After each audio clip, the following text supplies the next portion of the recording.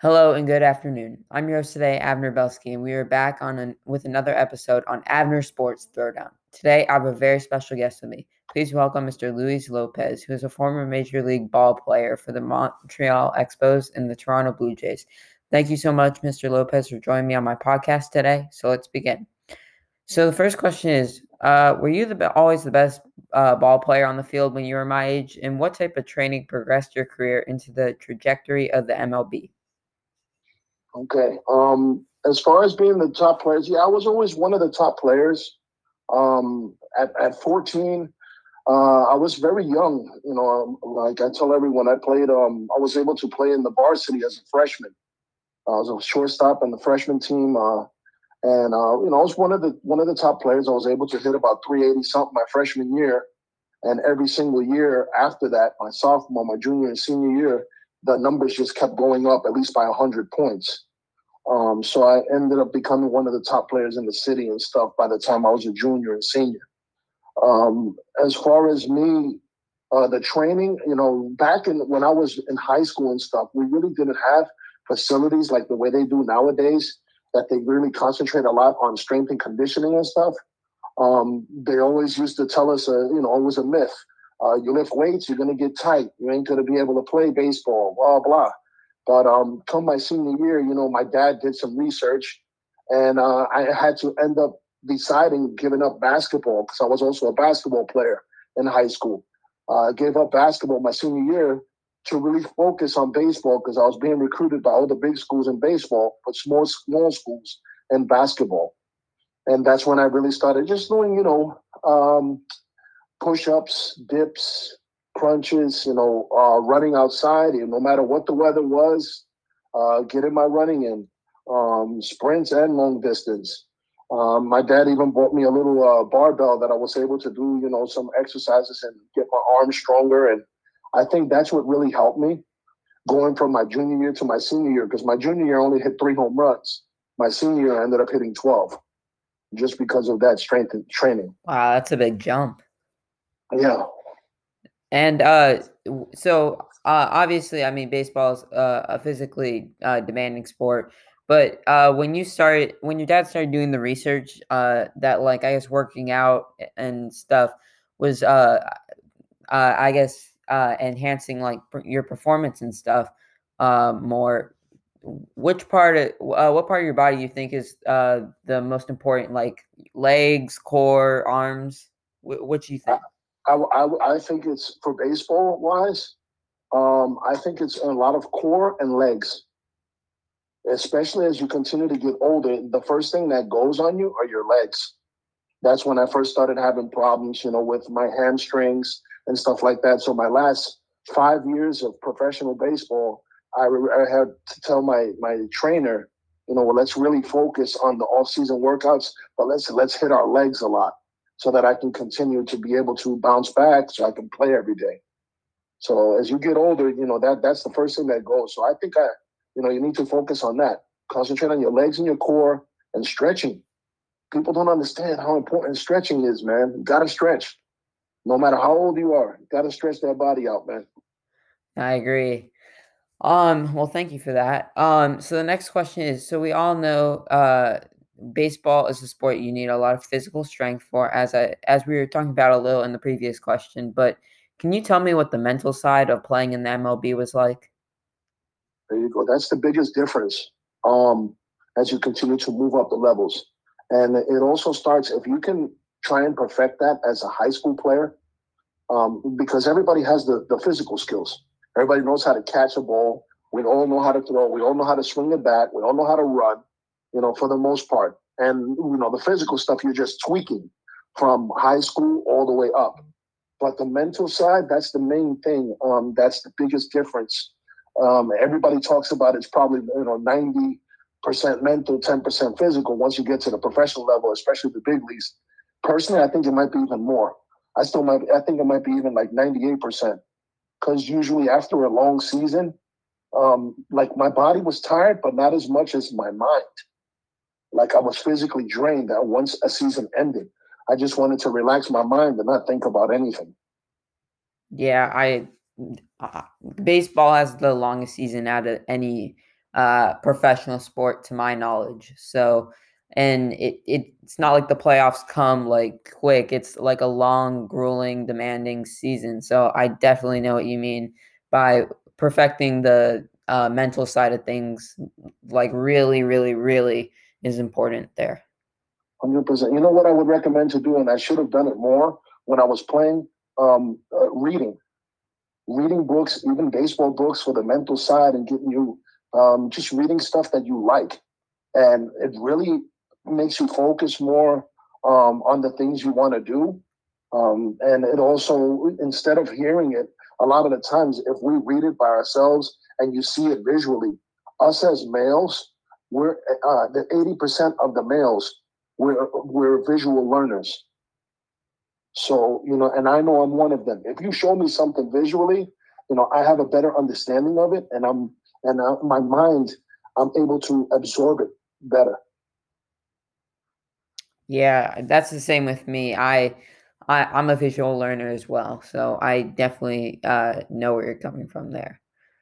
So the next question is, when you played in the MLB, do you remember when you hit your very first home run? How did you feel?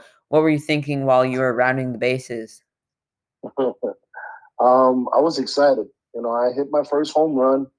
My first home run was in Toronto against the Seattle Mariners, off of Jamie Moyer, left-handed pitcher, and I was able to work the count 3-2, and got a good pitch to hit. And as soon as I hit it, I knew it was gone, and I was just excited, man. Um, I kind of jumped a little bit after I hit it. Everybody was messing with me. It was, oh, we're doing a Sammy Sosa jump, and I was just very excited. I was hoping my family, everybody was watching the game, but if not, I was excited to call everybody after the game just to tell them the great news. So, but it was an unbelievable feeling just hearing the crowd. Roar. Was a home game, and it was like you're running the bases, and it just seemed like it was a dream come true. Yeah, I bet. I mean, that's every little kid's dream to play in the MLB, and on top of that, hit a home run. Do you have any other amazing moments that you remember from your career that you would like to share? Sure. The best one was, I think, when I got called up. My first game was against the Anaheim Angels, which is now the LA Angels. We're playing against them, and I'm good friends with the Molina family, the catchers. And at the time it was Benji Molina catching, and he's getting ready, and he tells me, "Hey, man, congratulations, getting called up and stuff." He goes, so as I'm getting ready, preparing to get taking my bat, and I'm like, "Thank you, Benji." I have my head down, and he tells me, "But relax, you ain't gonna hit today." He goes, and I go, "What do you mean?" And he goes, "Because we're gonna put you on." So I got intentionally walked my first major league at bat. And the first thing I could think about was, I'm going to probably be a trivia question. This is crazy. So it was pretty cool, man. I always had that memory to live on. First day be intentional walkers. I thought it was, definitely didn't happen much. I know the last guy to do it was Hunter Renfro, which was like it ended up being about maybe like 16 years afterwards. And when he was with the Padres, and they put a stat line on the bottom on MLB Network. Last guy this happened to was in 2001, Louis Lopez. So it was pretty cool. That's funny. So the next question is, and this is something that I personally am wondering as a young sports player. Can you walk me through what the college scouting process looked like for you and what the MLB scouting process looked like for you? Okay. So let's touch on the college stuff. With college, it was a little different back when I was being recruited compared to nowadays. Let's touch up on when I was being recruited. A lot of it was just by word of mouth. Whoever had, if your coach had contacts, friends, whatever, and they would get in contact with you first, or they would call up the school and tell them, "Hey, you got to come see this kid," and they would come, a couple times to see you play. It happened to me a couple times, but unfortunately, nothing had panned out until I didn't sign my letter of intent till after I graduated high school. There were a lot of schools that were interested in me, University of Kentucky, University of Florida, Pitt, Michigan, Iowa, Washington State. I mean, the list goes on and on. And then in New York, you had New York Wow. Tech, you had Brooklyn College. Then you had some small schools, D2 schools that were powerhouses too. University of New Haven, University of Tampa, and there was some junior colleges thrown in. So it's a hard decision. Don't get me wrong. It's very hard because you don't know who's telling the truth. You don't know who's pulling your leg or what. It's very hard, and all I can do is all I can recommend is, and I tell my players nowadays, the first thing you got to do is you have to like the coaches, every single one of them. You got to like them. You got to like the way their philosophy is, all that type of stuff. Like the program, the actual school. Do you like it? Secondly, are you going to get an opportunity to be able to play right away? You don't want to go to a college that you're going to sit for 2 or 3 years and then you're going to play. You want to use all you want is that opportunity to be able to compete as a freshman if they're going to give you that chance. Three, you got to be able to love the campus. So my advice is make sure you go visit the school. Don't just go by pictures and videos. And I know we're in a tough era right now with COVID and everything, but we got to try and make it the best we can. Hopefully everything starts opening up now that, you kids will be able to go out there and visit campuses, because you have to visit campus. Like once I stepped foot on Coastal Carolina, and that's where I graduated from, and I'm in the Schools Hall of Fame and in the Conference Hall of Fame.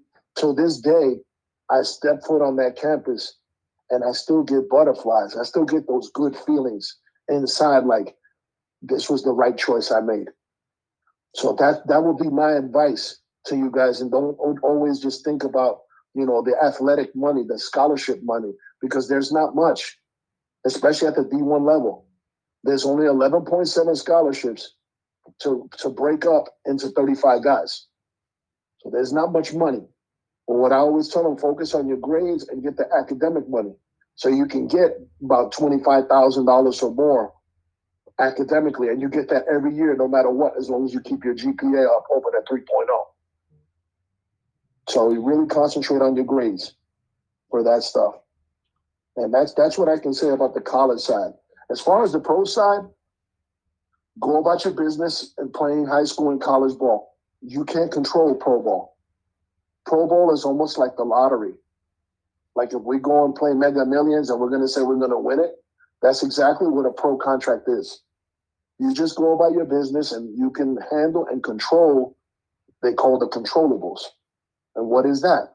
I can keep my grades up, one, so that I can keep playing on the field and playing and practicing and stuff, doing my strength and conditioning, making sure I'm doing that. Those are the three things that you need to worry about.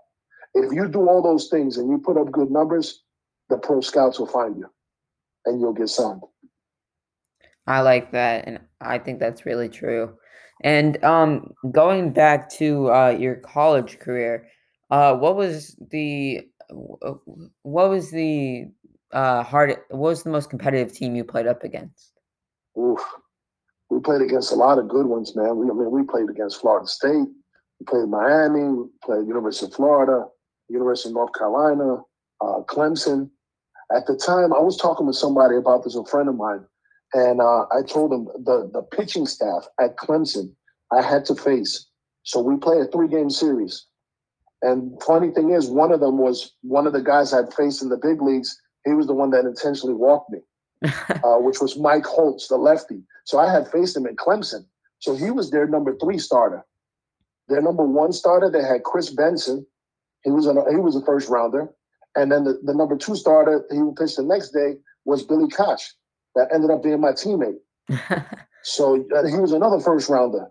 So those were the 3 guys we had to face. Man, they were stacked. What a small world, though. Yeah, it's very small. And, when you're in college, and that's what I tell our boys in high school, I tell them, you're going to run into a lot of guys that you've played against in tournaments and stuff like that. You're going to see each other in college. Then after college, you're going to see them. If you get a chance to go to pro ball, you'll see them through the minor leagues, and then you'll see them again in the big leagues. It's just one little world. They talk about the world being small, and it's true. The baseball world is very small.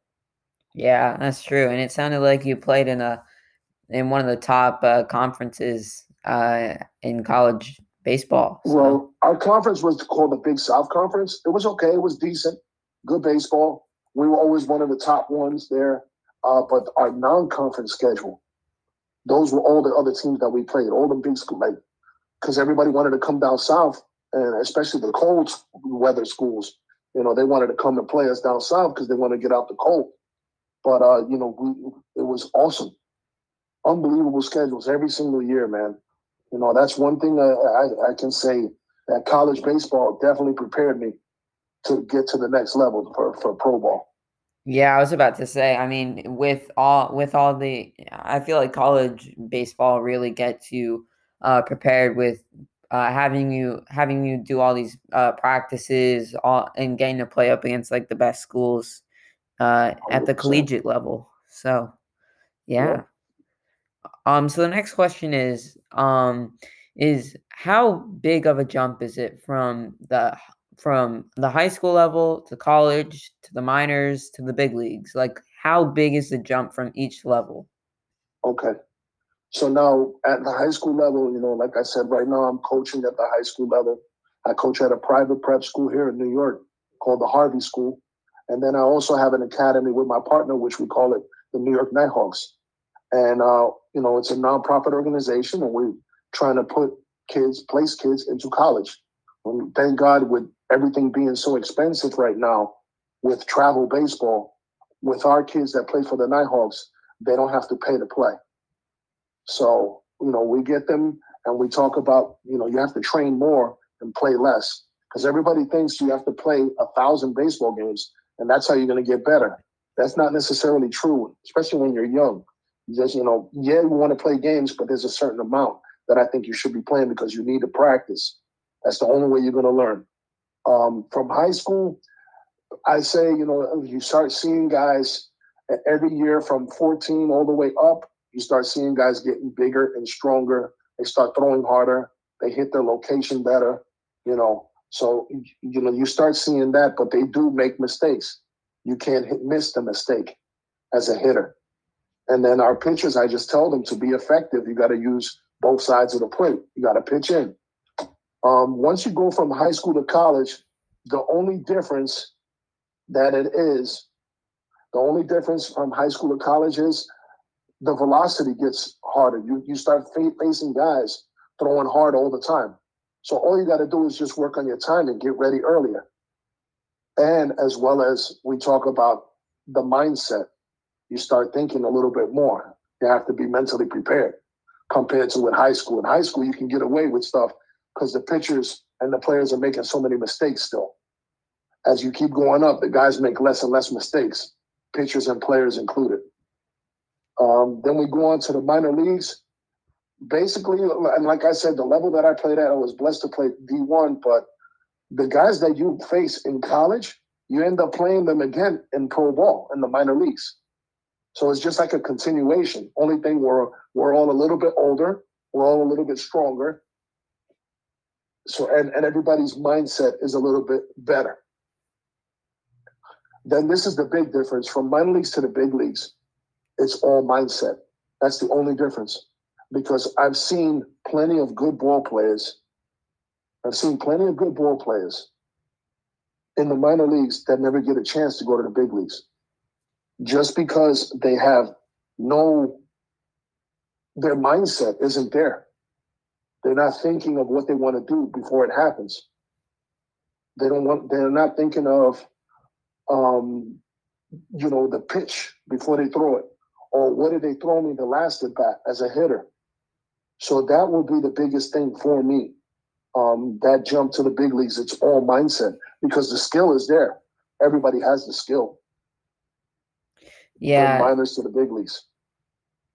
Yeah, it's really going back to one of our earlier questions. What it sounds like it comes down to the you have to be a good ball player, but to make it to the minors, everyone in the minors that is at least it, they deserve to be there. But what comes between the minors and the big leagues is the mindset. So Mindset. And then the other thing is too, in college, once you get to college, you're playing against guys from all over the country. So everybody was an all-star wherever they were from. And you're all placed on that one college team. So when you go to the minor leagues, it's the same thing. Everybody was breaking records and stuff like that. They were all stars, all Americans, whatever. And they're all placed in the minor leagues playing against each other. So everybody's good, like you said. It's just the mindset. That's the difference. So you're basically playing with everyone for like you basically it's a neighborhood basically. Yeah. That's funny. Yeah. So this next question is kind of a fun one. So how different is a curveball in the minors from a curveball in the majors? No difference. No difference. Really? The only difference is, your elite pitchers in the big leagues, the elite pitchers in the big leagues aren't afraid to pitch inside. So if you want to be an effective pitcher, you have to throw in to keep us honest as hitters on the plate. Because if I know a guy is just throwing middle away, that guy's mine. I'm going to kill him. I'm going to get him every time because I don't even have to worry about looking inside. Yeah, I mean, I definitely see that because it's just you're one call away. So yeah, that's all it is, man. Like I told you, there were guys that I thought that were better in the minors, pitchers that I faced, and you get to the big leagues and I'm facing some guys, I was like, man, this seems a little bit easier. And then even the strike zone is a little bit different in the big leagues. Now that's what we can talk about. The strike zone in the big leagues compared to the minors was a lot smaller. Oh, like really? They need to throw that ball in that box. That strike zone box that they show on TV, they got to make sure they throw it through there. In the minor leagues, they'll give you pitches, a little bit off the plate that are iffy as a hitter, but as a pitcher, you want it, But yeah, that's the big difference. The minor leagues and the majors. I would say the strike zone. That's interesting. Okay, so I'm sad to say, but this is our last question of the interview. So I like ending my interviews off like this. So if you had to give one piece of advice to my audience, what would that be? Okay. Well, I'm going to tell you right now, the main thing is, like we talked about earlier, I want you to concentrate on what you can control. Control the controllables. So what am I talking about? Making sure I keep my grades up. Making sure I'm practicing. Making sure I'm doing my speed and agility stuff and my strength and conditioning. So if I take care of those things, everything else is going to fall into place.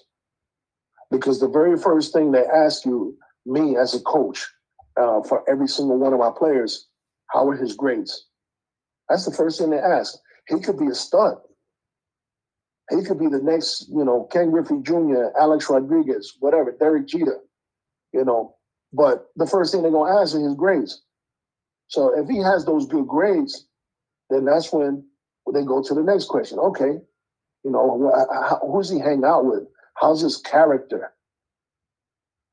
Is he a good teammate? You want to be a good teammate. You want to be remembered as a good teammate, as a good person first, instead of as a good ball player. You want that to be last. That's my advice that I would give to you guys. Well, thank you for that. I'm sure my listeners will appreciate that very much. Thank you so much, Mr. Lopez, for joining me on my podcast today. It was truly an honor and a pleasure getting to learn about your journey to the MLB. That was me, Abner Belsky, interviewing Luis Lopez, who is a former MLB player.